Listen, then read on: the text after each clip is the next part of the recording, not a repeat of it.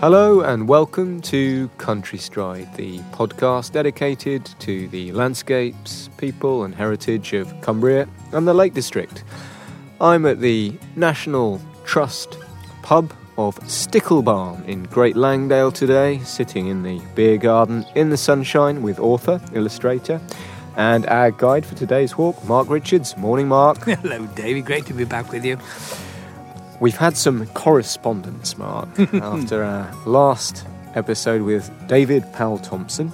We asked him about ridge walks, didn't we? We did indeed, and I've checked out with social media, our Facebook and Twitter correspondence, and people seem to be game for comments, and Don Dorber from Staffordshire said, Scawfell Pike from the Eskdale side over Penn. He said, now that is the most majestic way up onto the summit of Scawfell Pike. I believe that's the same with you, isn't it? Yep, cam spout approach would be mine, but it's a fine approach, yep. So who else have we got? We got Richard Earnshaw from Wakefield, who suggested Causey Pike, Scar Crag, Sale and Crag Hill. He loves that. I have to say, actually, the northwestern fells are made for ridge walking, aren't they? Oh, they are. Gorgeous.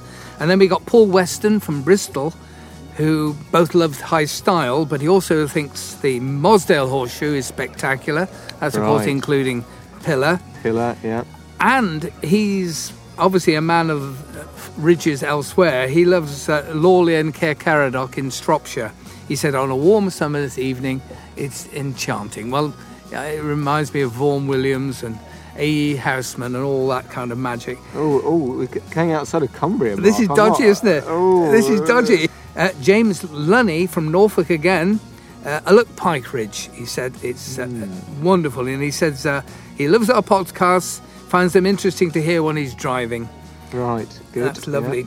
Yeah. Ulloch Pike, of course, that starts off at that magical word, Watches. The Watches, yeah. The Watches. The Watches. Yeah. So it's a timeless spot. Timeless spot. Oh, I'm sorry, that's right, yeah. didn't it? Very good. So, a few ridge walk recommendations from our listeners there. If you've got any more that you want to share with us, please do get in touch. You can get in touch with us via social media at Country Stride 1. Country Stride 1, or you can send us an email via the website www.countrystride.co.uk. Right, Mark, we have an episode to get on with. What are we doing today? Well, the National Trust are very aware that the 18th of April is World Heritage Day, and we are hugely honoured that they've asked us to share with us the experience of explaining the heritage landscape, the cultural landscapes of this area, and they've chosen Great Langdale. And so Jamie Lunn, their archaeologist, is going to be my communicant as we do a walk from the Sticklebarn to the Old Dungeon Guild and round and back. A low-level walk around Great Langdale, talking about this mix of farming heritage and the wild landscapes, and about how the two have coexisted over many, many centuries. Yeah, it should be fascinating. Let's go and meet Jamie above the new Dungeon Guild.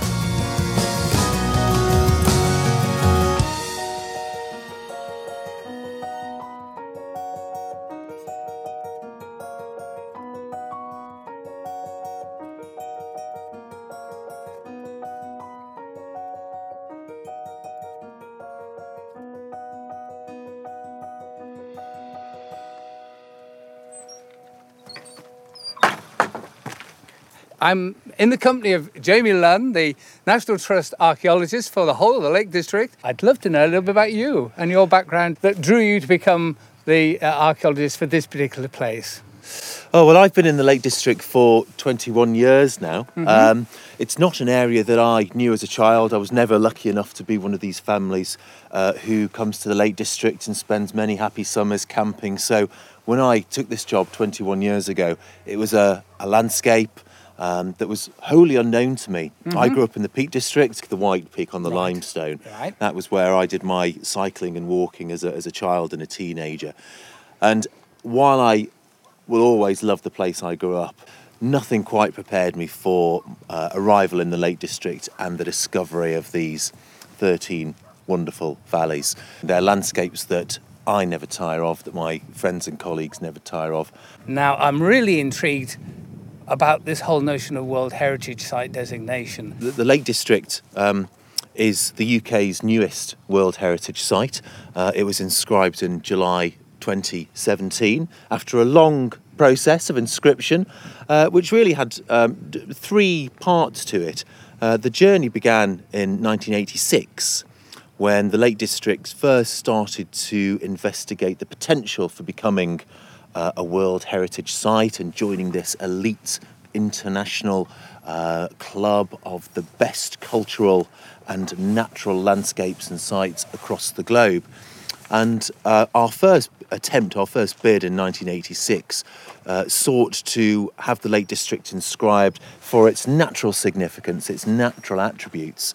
But it was felt that on a global scale, those natural attributes of the Lake District didn't quite stand up to scrutiny. It's not exactly a Costa Rica, is it? It's not the Amazonian basin, it's not the Great Barrier Reef. We were told we were certainly very special and that UNESCO were interested in the lake's bid. So we returned 3 years later in 1989 with what was called a mixed bid, a combined bid which sought to celebrate and recognise the natural and cultural aspects of the Lake District. And from what we know, UNESCO found our bid very persuading. They recognised that we had something special and that we belonged on that World Heritage list.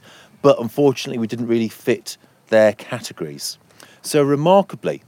Would you believe it? Well, exactly, yes. They created a model. That's right. They went away and thought about the Lake District and also thought about how the Lake District was emblematic of other cultural landscapes across the globe that were falling through their categorisation process. So in 1992, they introduced a new category called cultural landscape. A cultural landscape. It is a term that baffles some people, even people who are quite familiar with the technical wording of World Heritage Sites. But for me, it refers to a landscape that is a product of the combined works of people and nature. It is perhaps the modification of the natural by people through practices, often traditional practices repeated across generations and through centuries that modify the natural. And it's that modification of the natural where the magic happens. Absolutely. Where that distinctiveness and uniqueness and the special qualities of World Heritage Sites are created. And in the background, we can hear a shepherd calling his sheep. That's right, yes. Any doubts that we're doing this in the studio have now evaporated. Completely gone. Typically using a quad, but he's out there and there's a flock of Herdwick. And there you can see the son with his crook running through the bottom field. Drawing them up the field. I suspect it's Dad on the quad bike opening the gate, driving the stock through and out onto the common. Something that people have probably been doing in much the same way without the quad bike for about 800 years. And they're coming towards us. Shall we move to the side? And I think we'll have to open the gate.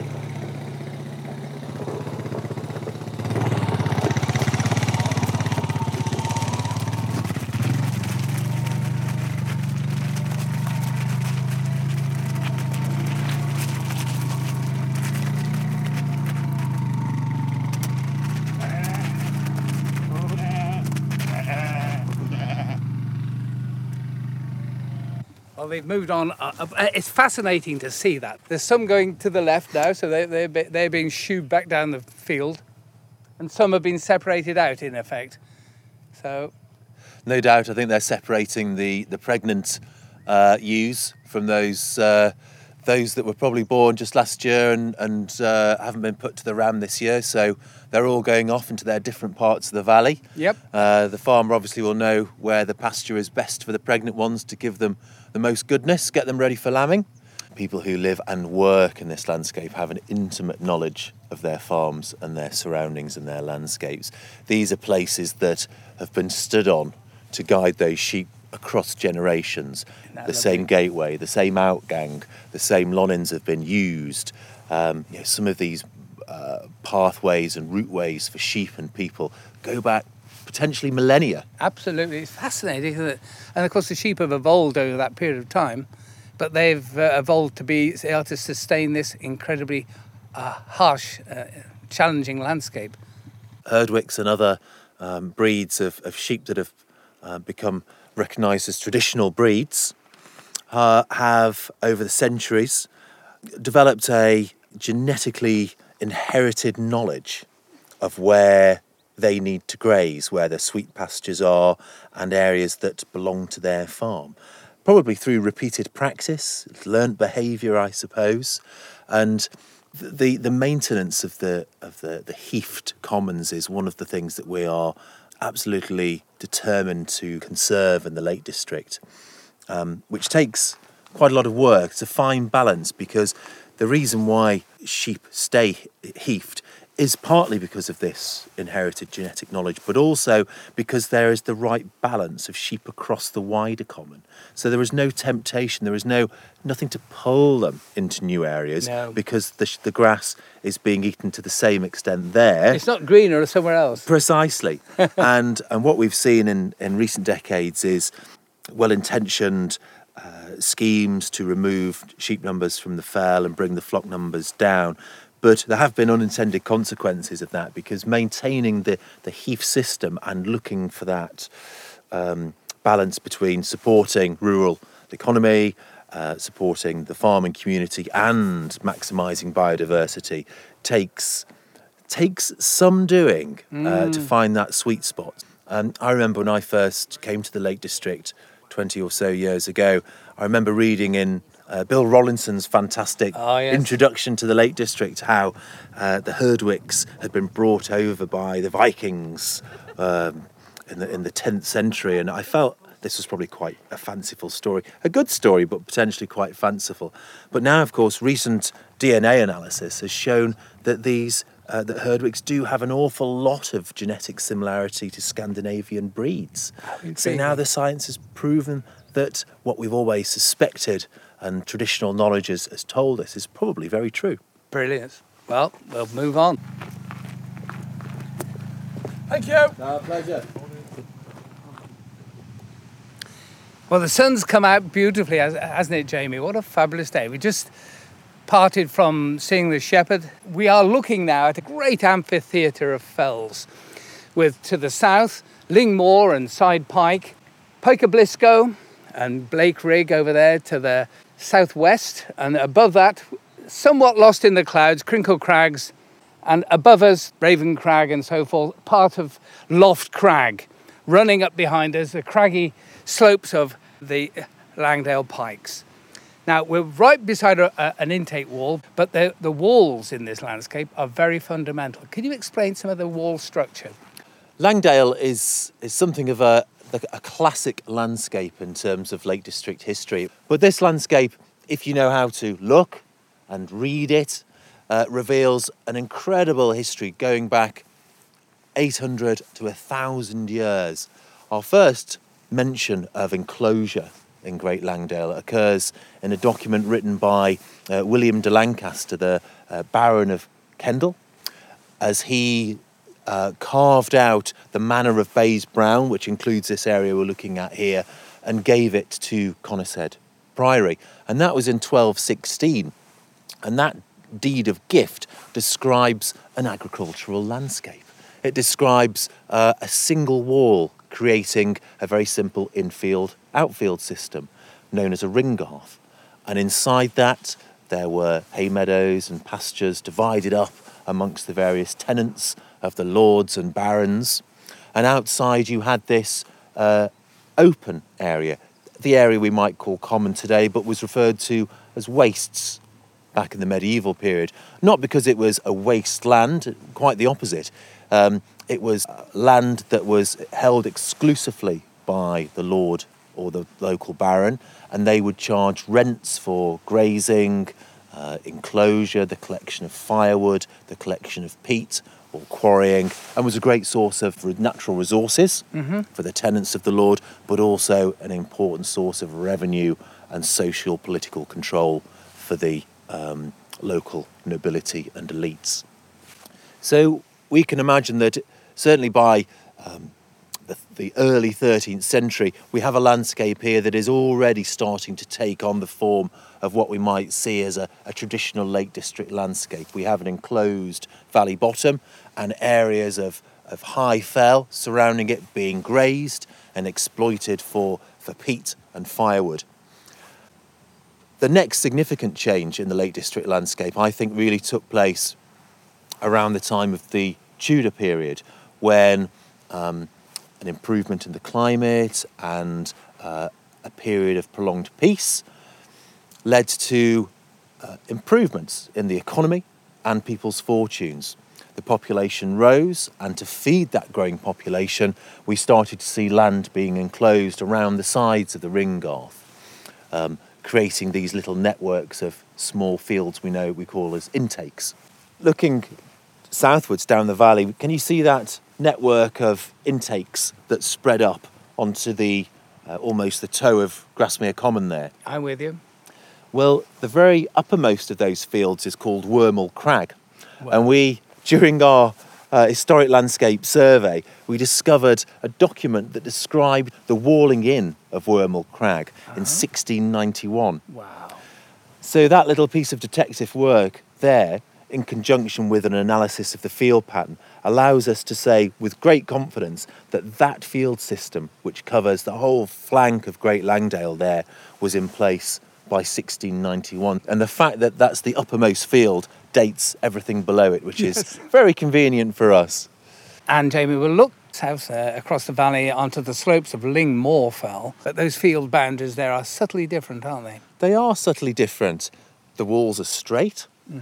They ignore those natural topographic features. They go straight over the top of crags, where the smaller fields further down the valley seem to work with the pattern of the landscape. Yeah, they take advantage of the contours, whereas these don't. That's right. And I think these this network of larger rectilinear fields that we can see just opposite us now are doing something quite different. I think they're much later. They probably have their origins between 1700 and 1750. Right. And I think what they're doing is formalising the traditional heathing of milk cows. You can well imagine that milk cows that need to be milked once a day can't roam too far away from the farm. The farmer's wife doesn't want to be chasing them for too much of her day. So quite often there was a tradition of allocating particular heaths for milk cows to particular farms in an informal arrangement, but that's where the cows normally were. And as some of the traditions of communal management that effectively act as the social glue that holds the traditional farming systems of the Lake District together started to be replaced by more formalised systems, we saw these traditional heaths for the milk cows being walled in. So now the cows couldn't escape. They were contained in fields, and those traditional arrangements that might have been persistent for 2 or 3 centuries were now fixed objects in the landscape.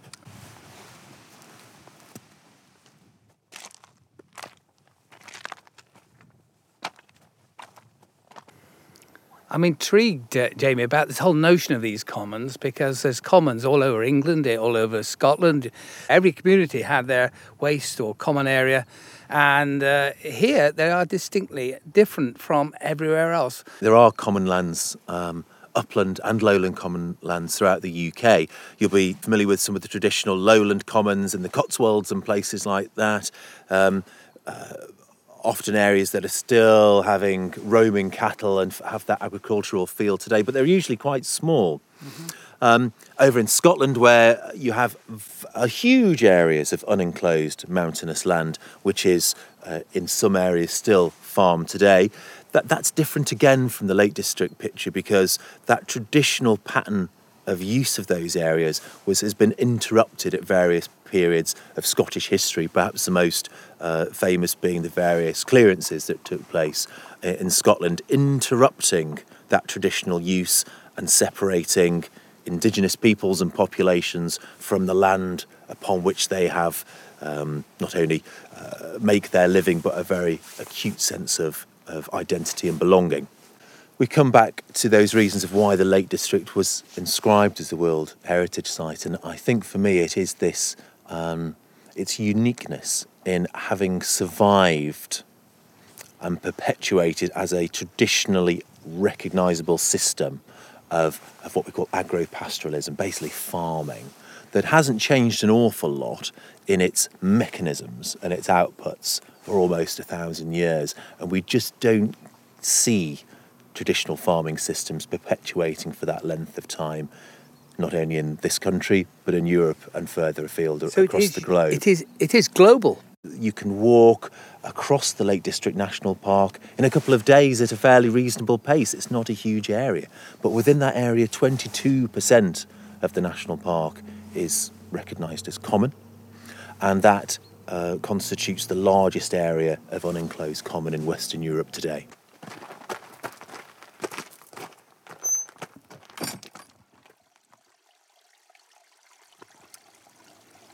I passed by this barn there, Jamie. I expect it's for cattle, isn't it? For shelter on wet days. And above some larch trees, there's crags. Familiar to me because when I joined my mountaineering club, oh, goodness me, 50 years ago, crikey me, 51 years ago, I climbed Raven Crag next to Middlefell Buttress up there. And that was probably my first ever rock climb. This is part of the story of the Lake District we know today, really.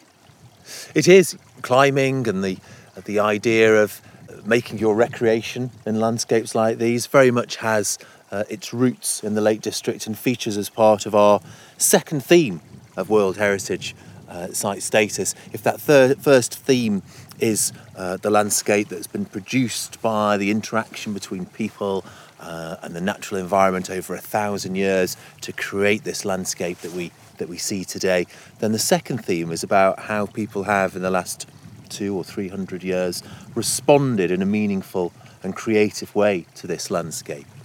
In many of the other Lake District valleys, we have a rich history of the picturesque and the romantic associations. Where there's a lake, I would guess. That's right. The picturesque tourists were not particularly drawn to the Great Langdale, largely because it lacked a large body of water or a lake that would provide artistic interest, would provide a contrast between the drama of the fells, and also it didn't reflect the fells, which obviously, if you were seeking to paint the fells, then that was something that you would look for. Mm-hmm. Nor was this valley one of Wordsworth's favourites either.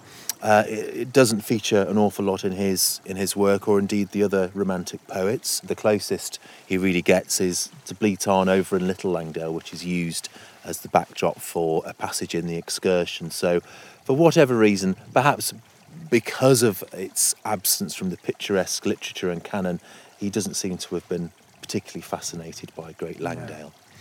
But I think looking back up to the climbers who've actually now set off on their route, that person's about 7 metres higher than he was last time I looked. People have been inspired by this landscape in different ways. And certainly in Great Langdale and Wasdale, the birth of the British climbing and mountaineering as a sport has its spiritual home, obviously with Napes Needle and Pillar in Wasdale.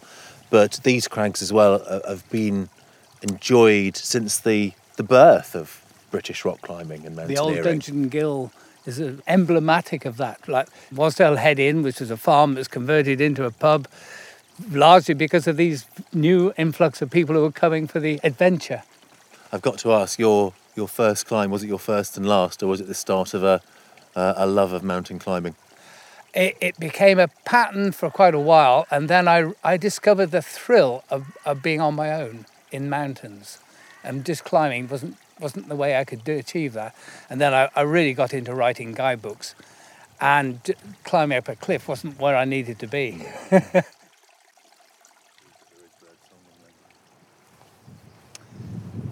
Well, I've come through the gates, come above the old Dungeon Gill, ODG, and I got a fabulous view ahead to Pike of Blisco, and from Oxendale, the sunlit band with little bits of snow still on Crinkle Crags, slightly capped in cloud. I remember 51 years ago when I first came to this valley, climbed up on Raven Crag, I went up the band, up onto Bow Fell and onto the flat crags, and it was dramatic. But way back then, the paths were naturally damaged by walkers. Well, I think everyone's familiar with the various iterations of Fix the Fells, which have been so successful over the past 15 years to help heal some of the worst erosion scars that are normally a consequence of the results of people and, I think, water, with water being by far and away the most aggressive element. That's right, the strongest erosive force. But thinking back to how that approach to footpath conservation and repair and where its origins lie, I think the Band, which is what we're looking at now, is probably a good place to start. It's always been one of the more popular routes, just like Langdale's been one of the more popular valleys for people wanting to get out into the Lake District. And from what I understand, 40 years ago, the path was 10 metres wide, with lots of people struggling to find a route up there. And the National Trust, working with various partners, including the Lake District National Park Authority, got together and trialled various approaches to resurfacing and creating a sustainable surface for people to access the fells safely. And some of those early footpaths were criticised as being stairways to heaven. They felt that they were urbanising the Lake District fells, making it too easy and robbing it of some of its charm and character. And I think perhaps some of those early footpaths would be what we would call unsympathetic today. And the techniques have evolved and the styles have developed, and the people undertaking the work have become far more expert since those first early paths. Their techniques now are so sensitive and so in keeping to work on the fells, the way they pitch paths, the way they use inverting techniques is so very, very sensitive now. Truly, if you're thinking in terms of historical terms, the Romans and all generations where there was a need to create a human journey through a landscape, for carts or for horses or for walking, there was always a need to maintain it at a certain structure. And the Romans understood about keeping footpaths water-free. You can walk along High Street or over Rhinos today. You can still find those Roman roads, and either side of them is a very effective drain, keeping the water off the roads. So I think the way of making successful roads and paths in the Lake District is well established. Interesting, if you go into Dudden Bottom, the road is on the south side of the beck, and on the north side, underneath Little Stand and Cold Pike and so on, you've got a genuine causeway of the Roman road. It's still there, and the ditches either side, because they always had a cambered bit of agger with a ditch either side. They knew how to do a job, and it's still there. And it's still there. And, you know, this is it. Take your message from history. Well, Jamie, we've come through the farm, Middlefell Place, which is beyond the old Dungeon Gill, with the crags sunlit above them. Typical whitewashed farmhouse and stone buildings, and come onto this lovely old Packhorse Bridge. I'm intrigued by the farm itself. Once upon a time, farms weren't like that, were they? That's right. They would have looked and functioned differently. Middlefell Place Farm's quite interesting. It's one of 10 that was referred to in a survey by the Earl of Cumberland in the 1570s as being extant in Great Langdale at the time.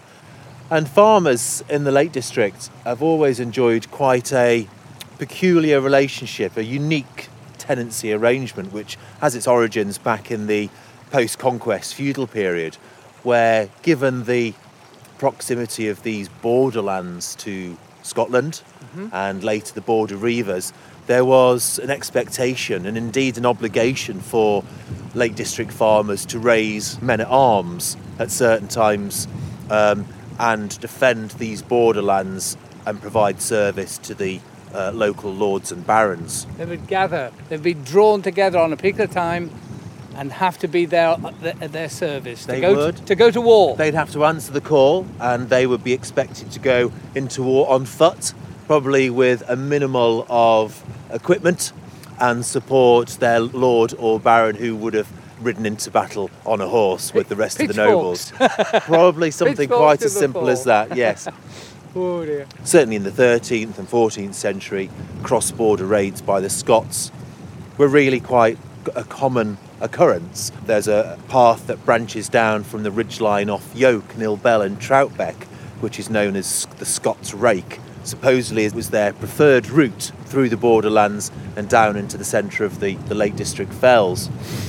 This tradition of providing border service and military service by the Lake District farmers did eventually yield them some political and social benefit.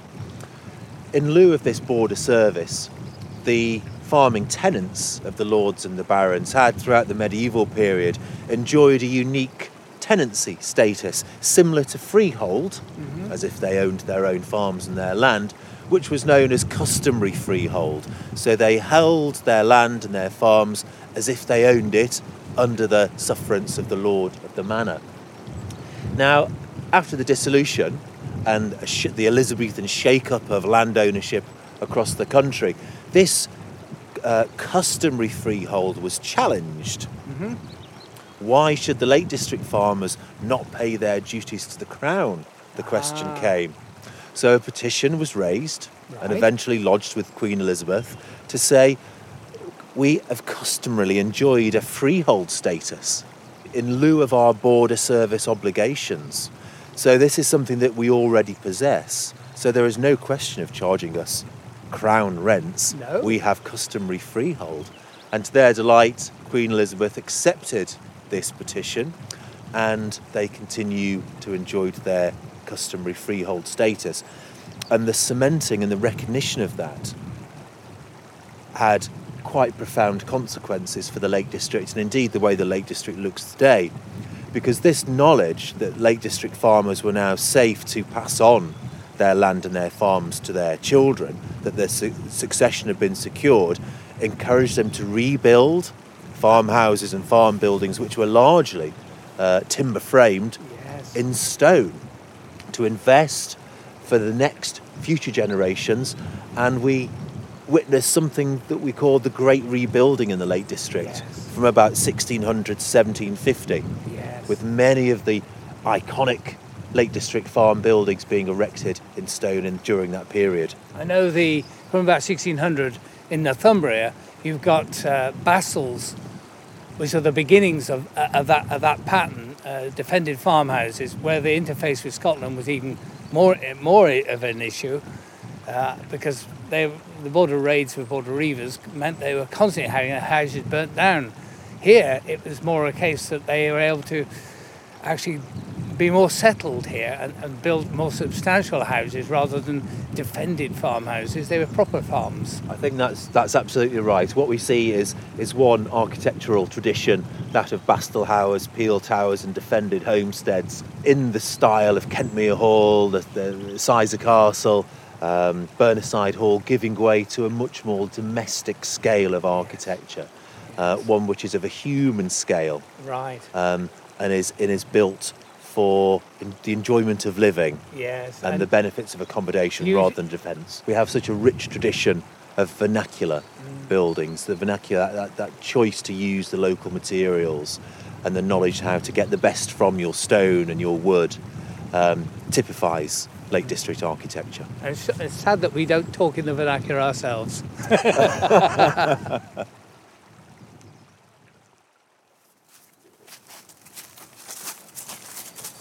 Oh, Jamie, we're approaching the campsite. I can look back and get a wonderful perspective on Middlefell Place and the old Dungeon Gill. Raven Crag and Middlefell Buttress, they're beautifully lit up above the larch trees there. It's a very painterly landscape, isn't it, with that dramatic light? Oh, my God. And you can see Gimmer Crag up to the left, and up Mickledene. Bowfell itself is capped in cloud, but the sunlight is on Rossett Pike, so that's all clear. And there's sunlight on the Band. And immediately to my left, because we're actually on a little bridge here, there's a gill, and it's lined with willow trees that are pollarded, I would say. Pollarded trees and hay meadows are wonderful examples of what we actually mean in a physical sense by the cultural landscape. Taking hay meadows, a hay meadow is clearly a living, organic element, isn't it? It's all those wonderful grasses and herbs. Because if you look at it now, it just looks like a common or garden lawn. But here we are, we're in March. Things are going to happen in that meadow. That's right. I mean, I've stood here and marvelled at the colours, looking up into Mickeldon in previous years. So yes, it does look a rather moribund green at the moment, but in 2 or 3 months' time, after a little bit of sunshine and some rain, these will be really alive with hopefully a broad range of grasses and herbs that not only provide great winter fodder for the animals, but also great for pollinators and insects, provide habitat for small mammals, as well as being beautiful to look at. And there's quite a compact group of meadows of that sort. They're not everywhere. They're not. They do take a little bit of time and effort to restore. It really is a model for what we can do in other valleys and how we can use traditional farming methods not only to support farming today, but also to create a wonderful, natural, healthy, natural environment. We came over that bridge a moment ago, and I was very aware that it was a very straight body of water, like a canal almost. That is Great Langdale Beck, and it is clearly artificially straightened, isn't it? It is ruler straight, and you've got large cobbles making up the battered walls on either side, containing the water, canalising it. And I think that was put in after a very substantial flood that decimated the agricultural land of the Lake District in the mid-20th century. And I think the response at the time was to try and stop that happening again. Rather like Storm Desmond and what they've done in certainly Glenridding, they've had to do that there. Freak storm events pick up huge amounts of gravel and stone from the fells and the gills.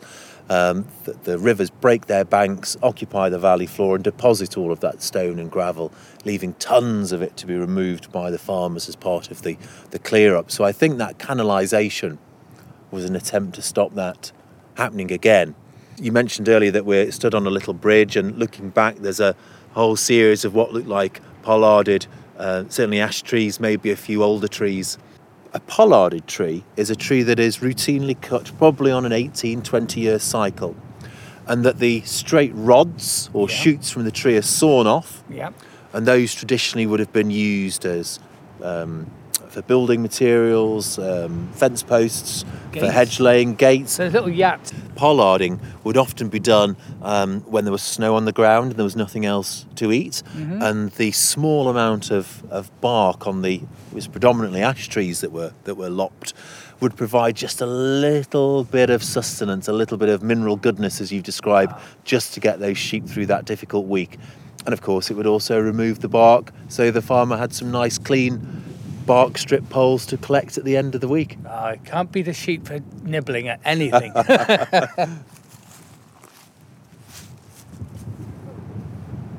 The wind's got up now, and we've come up above into a larch coppice above the campsite. It gives a little bit of a chance to look with some perspective up onto Loft Crag and Gimmer Crag, and you can just see a little bit of Piker's Stickle. Now, I think that has some significance you might be able to tell us about. That's right. The Piker's Stickle is really the epicentre of what was probably the UK's first major industry. And it's centred upon the procurement of stone tools, or stone for manufacturing tools, particularly axes, but other tools as well, wedges, adzes, chisels, any sort of bladed or instrument that needed it to carry an edge. And we believe that prehistoric communities, small groups of people, would probably journey into the Lake District on a seasonal basis. I suspect getting up to Piker's Stickle was a summer activity to make the best of the weather, and they appeared to select certain types of rock for its glassy, hard character and quarry it using very simple techniques of fire setting and chisels, break it off into lumps similar size as shoe boxes, and then work it into flaked axes. They would nap it. I'm sure you've seen people napping flint on the telly or maybe at first hand. And through that process of reducing the stone with a hammer stone, flaking it off, you'd get the rough outline of an axe. And while Piker's Stickle is, as I say, the epicentre and the focus of that Neolithic quarrying activity, the same rock occurs along a 19-kilometre corridor through the Lake District. And we get people quarrying stone for stone tool manufacturing along its entire length. But for whatever reason, Piker's Stickle was chosen as being the favourite place. There are far more extensive and larger axe factories here than anywhere else. Did it hold a sort of a venerance because it was such a striking spot? Well, there's been an awful lot written by archaeologists about why Piker Stickle might have been the preferred location, and there might be something to do with it being by far and away the most difficult, highest and inaccessible area to procure stone. So some people have chosen to see that as evidence that because of the difficulty rating of it, accessing it, stone from that source was seen as extra special because of the awkwardness of access. Who knows if that's right? We know that the axe factory trade, as we call it, probably began about 4000 BC and tailed away about 3000 BC. So for 1,000 years, there were groups journeying in on a seasonal basis, acquiring stone, manufacturing rough-out axes on the spot, and then taking those outside of the Lake District into places like the Eden Valley, into the Kendal limestones, and then grinding or polishing those rough-out axes to make smooth axes that could be then hafted onto a wooden handle and used for all manner of activities, from butchering meat to coppicing to gardening and breaking up the soil. And they were considered so important or valuable that pristine examples of them exist all over Europe. Stone axes from Great Langdale fill the museums of Europe. We have stone axe finds from as far away as the Netherlands and the Italian and French Alps. So some of these polished axes were being traded great distances, but also exotic axes were being traded in return. So quite often we have jadeite axes from the Alps which have found their way back here in the opposite direction. So the further away these stones are from their source, the more exotic they become. There was something very special about stone axes, the fact that we find pristine examples deliberately thrown away in bogs, or pushed into the clints and grikes of limestone pavement, clearly unused, clearly manufactured over many hours and days, but then deposited ritually without use. We also find miniature ones, miniature axes that have been perforated and maybe used as worn as pendants. So these things clearly have a life beyond the utilitarian. Yes, clearly. Well, it's fascinating to see. Well, we wandered along the fell side in what I think you mentioned earlier, Jamie, were fields that were set aside for cattle, cows, the Galloway cows, the definite type of pasture enclosure. And we're now looking north across the valley to that absolutely majestic fellscape. We walked underneath it, now we're right back and we got a perspective up Stickle Gill towards Pavey Ark and Harrison Stickle, and over to my right, White Gill. And below us are the New Dungeon Gill and Stickle Barn, which is our destiny. But immediately below us, there's a few Herdwick sheep and a farmstead, a whitewashed farmhouse and a bank barn. Now, this is Side Farm. In our casual chat just a moment ago, off mic, you mentioned the significance of this farm and other farms in this vicinity. That's right. Stool End is one of 5 farms that was gifted to the National Trust by George Trevelyan in the middle of the 20th century.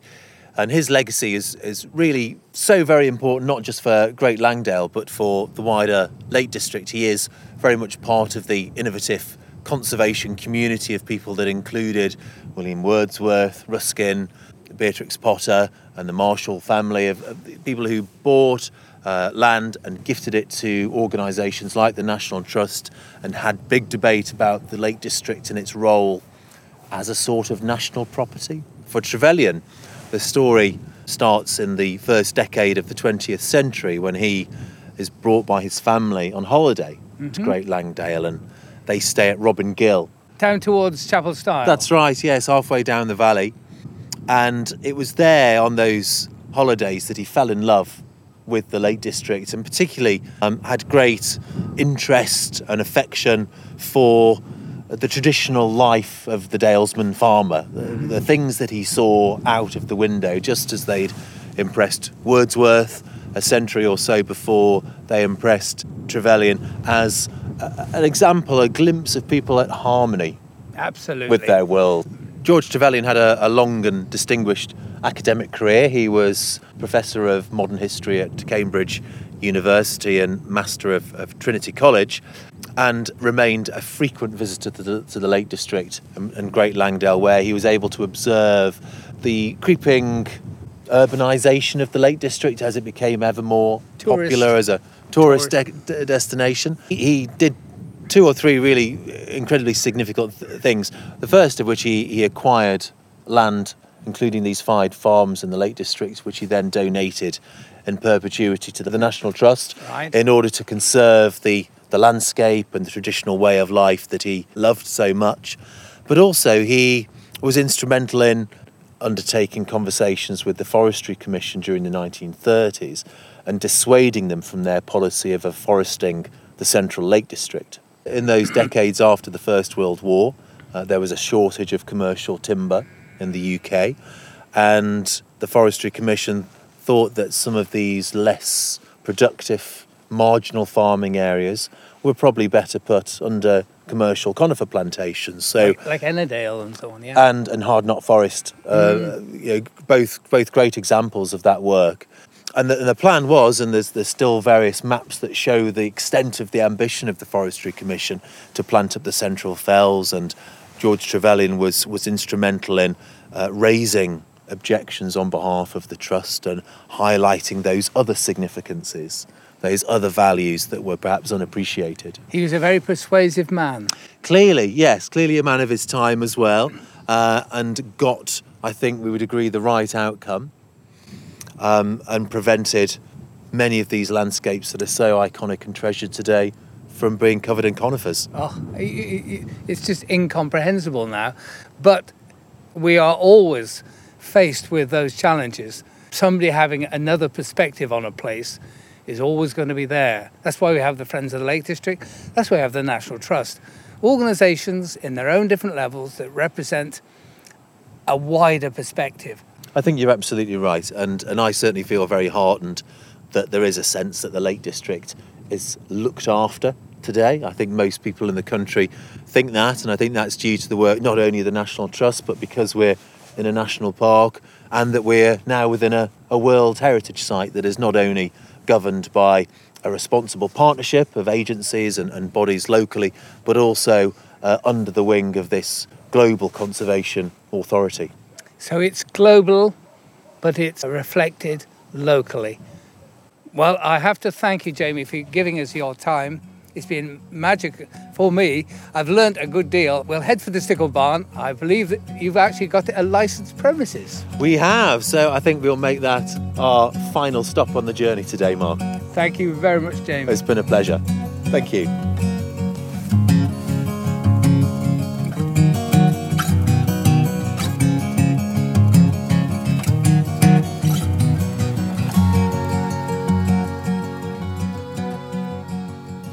Journey's end, and we are back once again at Stickle Barn, which is filling up with people having lunch.